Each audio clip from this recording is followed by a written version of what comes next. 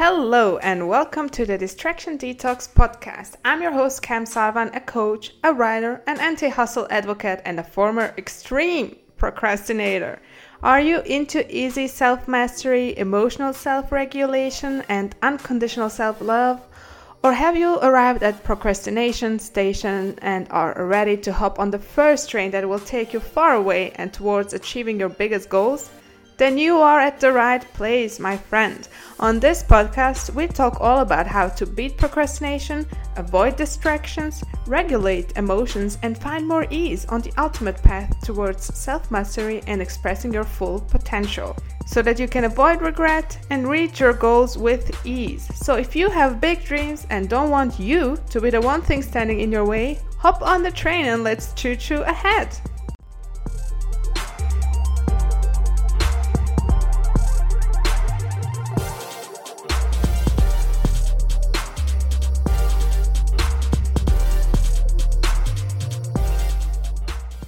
Alright, hello and welcome back to the Distraction Detox podcast. I hope you're all doing well and I hope you came ready to be blown away because today's episode is important with a capital I. Today's topic needs a little bit of a personal backstory, so bear with me for a little bit there because I really want to paint a picture of how I came to the big realization in the end, and maybe it will help you figure out that you have the same problem or why you have the same problem. I don't know, we'll see. Let's get into it. So let me start this off by telling you that I'm an MBTI personality type ISTP. Now, you might or might not believe in the Myers-Briggs 16 personalities debacle, but stay with me here because there's something interesting that I want to point out, and I'm sure you will find it interesting as well. So don't worry, I'm not gonna go into all the details about myself and my personality and who I am, but I will tell you that up until about 5 years ago or so, I used to be an INTP. So now I am ISTP and I used to be INTP. That's just one letter difference. But what does it mean? That's what I asked myself. I actually wondered that. And because I had quite strongly identified with the INTP personality type back in the days. But now no matter where I do the test or how many times, I always get ISTP. I even paid for, the official test with a psychologist just to see if it's really going to be the same outcome. And it was ISTP again. So I became intrigued with that difference because out of the 4 letters, the N and the S were the least graspable for me at that time. I didn't really understand the difference there. So N stands for intuitive and S for sensing. That much I knew. Now, let me just preface this by saying in all of the MBTI results, you're never just one or the other. We all have all of these traits in us. The letters just define which ones are stronger within you. I am more sensing now, but that doesn't mean that I'm not at all intuitive anymore, But what does it mean to be more sensing or to be more intuitive as a personality type? How does it show? In what ways do I behave differently? So those are the questions I wondered about. And now we could go on and on all about the ways in which these two types are different. But let's try and sum it up for the sake of this podcast episode here. I don't want to hold you hostage here for hours. What I figured out is that intuitive types, so those with the letter N in their personality types, they are more concerned with the bigger picture when gathering information. They're better at connecting patterns and, interested in figure out the deeper meaning of things. They often have an abstract way of thinking as well.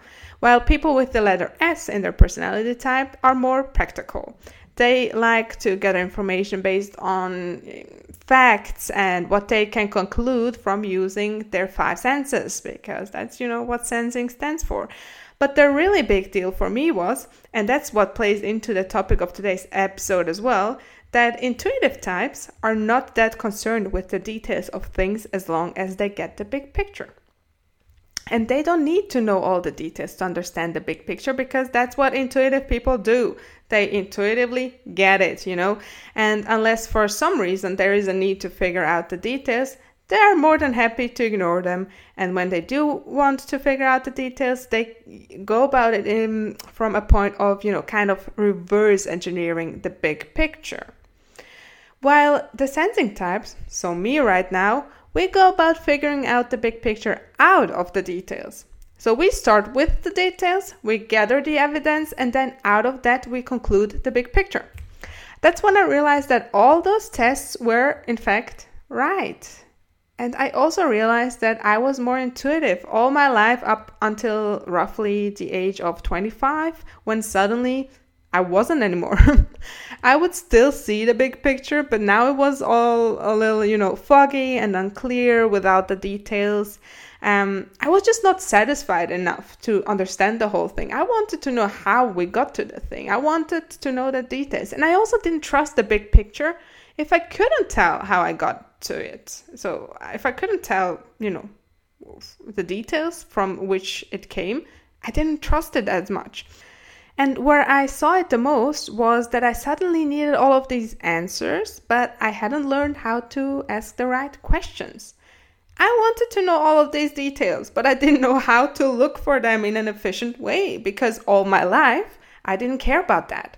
I was never that kid asking too many questions in school. I was the kid getting how it works somehow and figuring that it would be enough to pass the exam, even ace the exam, because I got it. I was a really, really good student, but I never really studied. I didn't need to know what exactly the formula meant or how we got to it or who figured it out. If I could just remember it and use it where I intuitively felt it belonged and still be good, And that is what brings me to today's episode, because asking the right questions was something I had to learn as an adult to be able to gather information properly. Not just information about the things that, I wanted to know, topics I was interested in, but information about myself as well, figuring out how I felt and these kinds of things. And I think that even if you are blessed with the gift of intuition, knowing how to ask the right questions is an invaluable skill to have. By this time, you might be wondering what all of this has to do with procrastination, distractions, and productivity. Am I right? Well, only everything. Asking the right questions is where it all begins. To be able to overcome distractions and beat procrastination, you gotta understand why you behave the way you do in the first place. And I'm not talking MBTI here anymore. We're done with that. Let's move on. I'm talking deeply understanding what makes you procrastinate. Which emotions trigger you in any moment and make you reach for your phone and open up Instagram or YouTube or TikTok instead of doing the thing that you sat down to do. If you were to work with me and I was your procrastination coach, this is where we would start. It's the first step of my system. Learning why you procrastinate, and not only that, but I would be teaching you the necessary skills to figure it out on your own in the future when I'm not at your disposal 24/7 anymore, because you can have like a boost of energy when you're constantly in my energy or inside a temporary just boost of productivity overall, because we all have those, especially when we have a little more time on our hands, when you have a couple of days off of work and you're able to keep up with all the things you said you'd do. But the moment you go back to work, all of those good habits are out of the window, or something unexpected happens and you suddenly don't know how to function, how to do the thing. Being able to identify triggers on your own and then knowing how to deal with them is what I'm all about. Because if you work with me, I want to make sure you are well and taken care of even when we part ways after a couple of weeks or months, even when you don't have me holding you accountable all the time, So let's get into it. How do you ask the right questions? I had a lot of practice with this since the appearance of ChatGPT, actually, because my God, is that a gold mine of information if you know how to ask the right questions. When I just started using ChatGPT just to see, what it's all about, I would just ask basic questions like you would with Google. And it would get me basic answers, very often things that I already knew. But when I learned how to formulate a question in detail and ask for exactly what I wanted to know, the game changed. Suddenly, it gave me info and resources within seconds that I would have, that would have cost me hours of Googling in the past. I could even make it summarize the resources for me in the language that I wanted. It's amazing. And it's the same with you and your procrastination journey. When you're in that moment where you get distracted, Or that moment after you already got distracted, you know what I'm talking about. That moment when you remember vaguely that you started writing the next chapter of your book, or you were, about to compose an important email or create content for your social media, or let's say you started studying for an exam, whatever the thing may be, but instead you ended up watching YouTube for 3 hours straight, and now you ask yourself things like, what the hell happened? Why am I like this? Why can't I focus? Why do I always get distracted? Why can't I just sit down and do the damn thing? Why does it seem so easy for other people? You, my friend, are asking all the wrong questions, and you're asking them way too late. Now, here are some of the right questions to ask in those situations.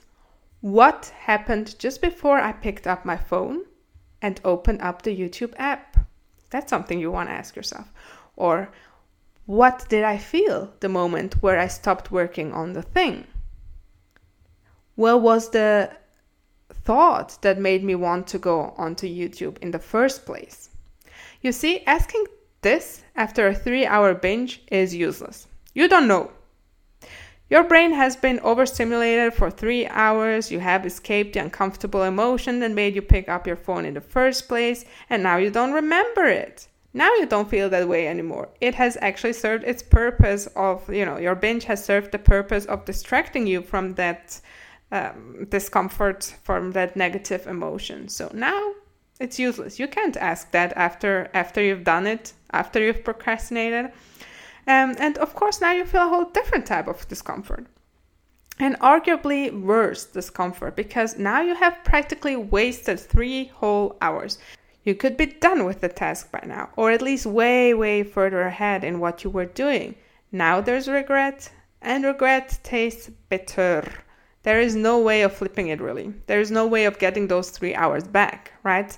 But instead of beating yourself up now when you can't do anything about it, what you can do is learn how and when to ask the right questions instead. Because despite what some productivity gurus out there will tell you about modern technology and all of that, 9 out of 10 times it's not the ping on your phone that will make you get distracted. It's not the evil social media engineers who do everything in their power to keep you on your phone. It's something from within. It's something inside of you. I'm sorry to break it to you, but yes, it's you. You can influence it. That's the good and the bad news. You can do something about it. You're not a victim of social media. You have agency and you can learn to take control of it. Because you see, if you were studying just before you went on your 3-hour binge, chances are you picked up your phone or went onto YouTube on your computer because you came to a point where you didn't get the material. There was maybe something you read or saw that you didn't understand right away and it made you feel bad. Maybe it made you feel dumb for a second there. Or you felt that your study session will be more challenging than you thought and it would take more time than you wanted it to take. Or it was just plain boring. All of those were possible emotions you felt just before you picked up your phone and went to watch your YouTube videos. If you were, let's say, writing an email or a chapter of your book, you might have reached a point where you had to look up a word and it made you feel a certain way about yourself as a professional writer. Or you might have written a sentence that didn't sound quite the way you wanted it to and you didn't know how to fix it in that moment. It made you feel inadequate. You might have realized that you didn't do enough research to write that chapter and that you wouldn't make much progress, or at least not on the level of quality that you're used to. And to deal with that very short but very real discomfort, you've picked up your phone and played a video to distract yourself. And you know what it is? You might not even have felt the discomfort that strongly because you're so used to distract yourself immediately. You might even not even have realized that that's what made you go, on YouTube and escape the unpleasant feeling. You might not even have realized that you even said something negative in that moment and picked up your phone. But remember this one thing. As human beings, everything we do is motivated by the need to escape discomfort and pain. So if you do something you didn't plan to do, that you didn't even want to do, You probably did it out of the motivation to escape something that was unpleasant at that very moment. And the key to overcoming procrastination in the long term is to learn how to identify those emotional triggers and how to regulate them. Now, the bad news is you will always have these things. You will always feel moments of discomfort and subconsciously do something against your will to escape them. But the more you use these skills and ask the right questions, the faster and more often you will be able to spot them and work through them. Like most things, this is something you will have to practice. And, the more often you do it successfully, the easier it becomes. And if you think it's really, really bad, you might want to get some help in the beginning. So obviously, here I go. I do this as a coach, and for the time you work with me, I help you identify these things and teach you the many different ways on how to do it yourself. But I'm really not here to pitch myself today. Just came out because I actually do this. But you can absolutely go out there and talk to anyone you want to. You might even want to find someone you already know, a friend or a relative, and ask them to hold you accountable. Go through the questions with them. So I will give you a tangible exercise here. So just as I demonstrated earlier, notice the very moment when you reach for your phone or feel the need to go on YouTube or TikTok or whatever and ask yourself these 3 questions. So first, what was I just doing before I picked up my phone? Where exactly did I get stuck? It might very well just be intense boredom, but ask yourself that. The first question, where did I get stuck and what was I just doing before I picked up my phone? Like exactly, not as in I was studying, but like I was reading chapter 1, sentence, blah, blah, blah. And then read the sentence again and see how it makes you feel. Then, second, ask, how did this make me feel? What were the emotions I experienced? And write down the emotions. You want to write them down. You want to write down you felt overwhelmed or frustrated, anxious, bored, whatever it is. And then finally, question number 3, or like questions number 3, what did I think in that moment? What sentence did I say in my head? Did I call myself dumb? Did I think, I can't deal with this right now? Did I say this is too hard? Or, this is gonna take so much longer than I thought?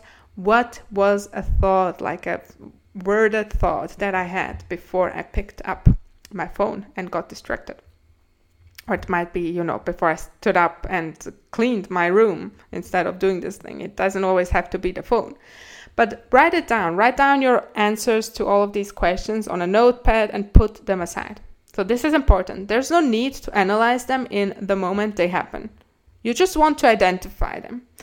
If you've written down, I felt imposter syndrome or I felt overwhelmed, there's no need to deal with it right then and there. It would actually be counterproductive. It would be too big of a task. It would take too much time. What you do instead is schedule a time where you will think about it. I know this sounds weird, but schedule an hour later in the week when you will sit down and reflect on all of those things that you wrote down. Because if they distract you so easily, you're likely to experience them more often. So you might do this with a friend or a coach or on your own, but just really take it seriously and schedule it. On Thursday at 10 a.m., I will sit down and think about this. And then continue with the task you were doing right in that moment. So you might be less productive studying now after you've done this, but still, just go on about your studying or writing or whatever it is for the amount of time you scheduled in for that day. And leave that dealing with feelings thing aside. Now that might be difficult in the beginning, but it will get easier the more you do it, because what you will have done in the moment that you write down your answers to those questions and you schedule a time to deal with them later, you will have given yourself a sense of, all right, this is taken care of. I have dealt with it. I feel like this now, but I will figure it out there at 10 a.m. on Thursday. No need to dwell on it now. Move on. If you schedule, it's not enough to just tell yourself, I'll deal with this later, because that's too broad. You don't know. You don't trust yourself. You can't trust yourself with that because you already can't trust yourself not to procrastinate. But if you schedule in a time, it gives your brain this more finite thing. It gives your brain this, okay, I'm gonna take care of this then. Look at it. There's proof that this is taken care of in some way. And remember, this is really the first step, but it's so important and it's non-negotiable. And if you think you can overcome procrastination without doing this, you are mistaken, because it's not fixable with a time hack or a new scheduling tactic or with learning how to focus better. You can add all of those things later. They're great tools to add later. But if you don't deal with the underlying things, with the feelings that make you procrastinate in the first place, you will always lose to them. You will always lose to the invisible triggers that have been commanding you for years. They won't just suddenly change with the purchase of a shiny new planner. You have to deal with them. And you know what? So if you really, really think you will struggle with this and you maybe don't want to talk about it with other people at first, I got good news for you. I've created a free resource for you, like a mini workbook that you can just download. And it has a bunch of questions you can ask yourself in an order that I think makes sense. And, you can figure out the emotion that make you procrastinate in that way.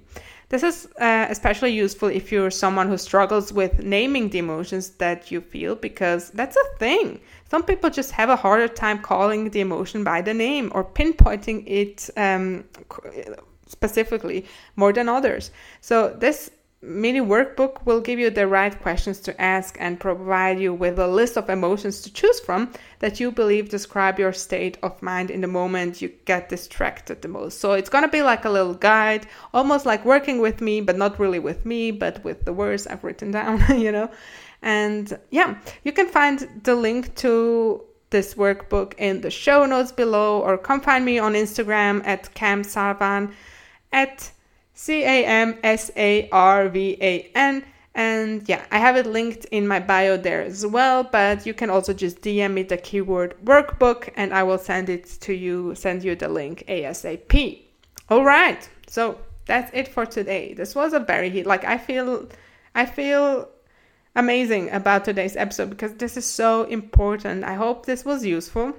I know this is the first really important step that you have to do on your procrastination journey, and I hope you see where I'm coming from. But yeah, if you think it was useful, if you think this was very helpful for you, and if you'd like to express your positive feedback, make sure to give this podcast a 5-star rating on Spotify or a nice review, or on Apple Podcasts as well.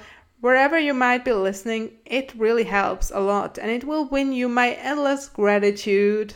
And as always, if you want to talk to me about today's topic or you want to know more, feel free to DM me. I really mean it. On Instagram, just DM me at camsarvan, at CAMSARVAN. That's my handle. It's also in the show notes, as always, of this episode.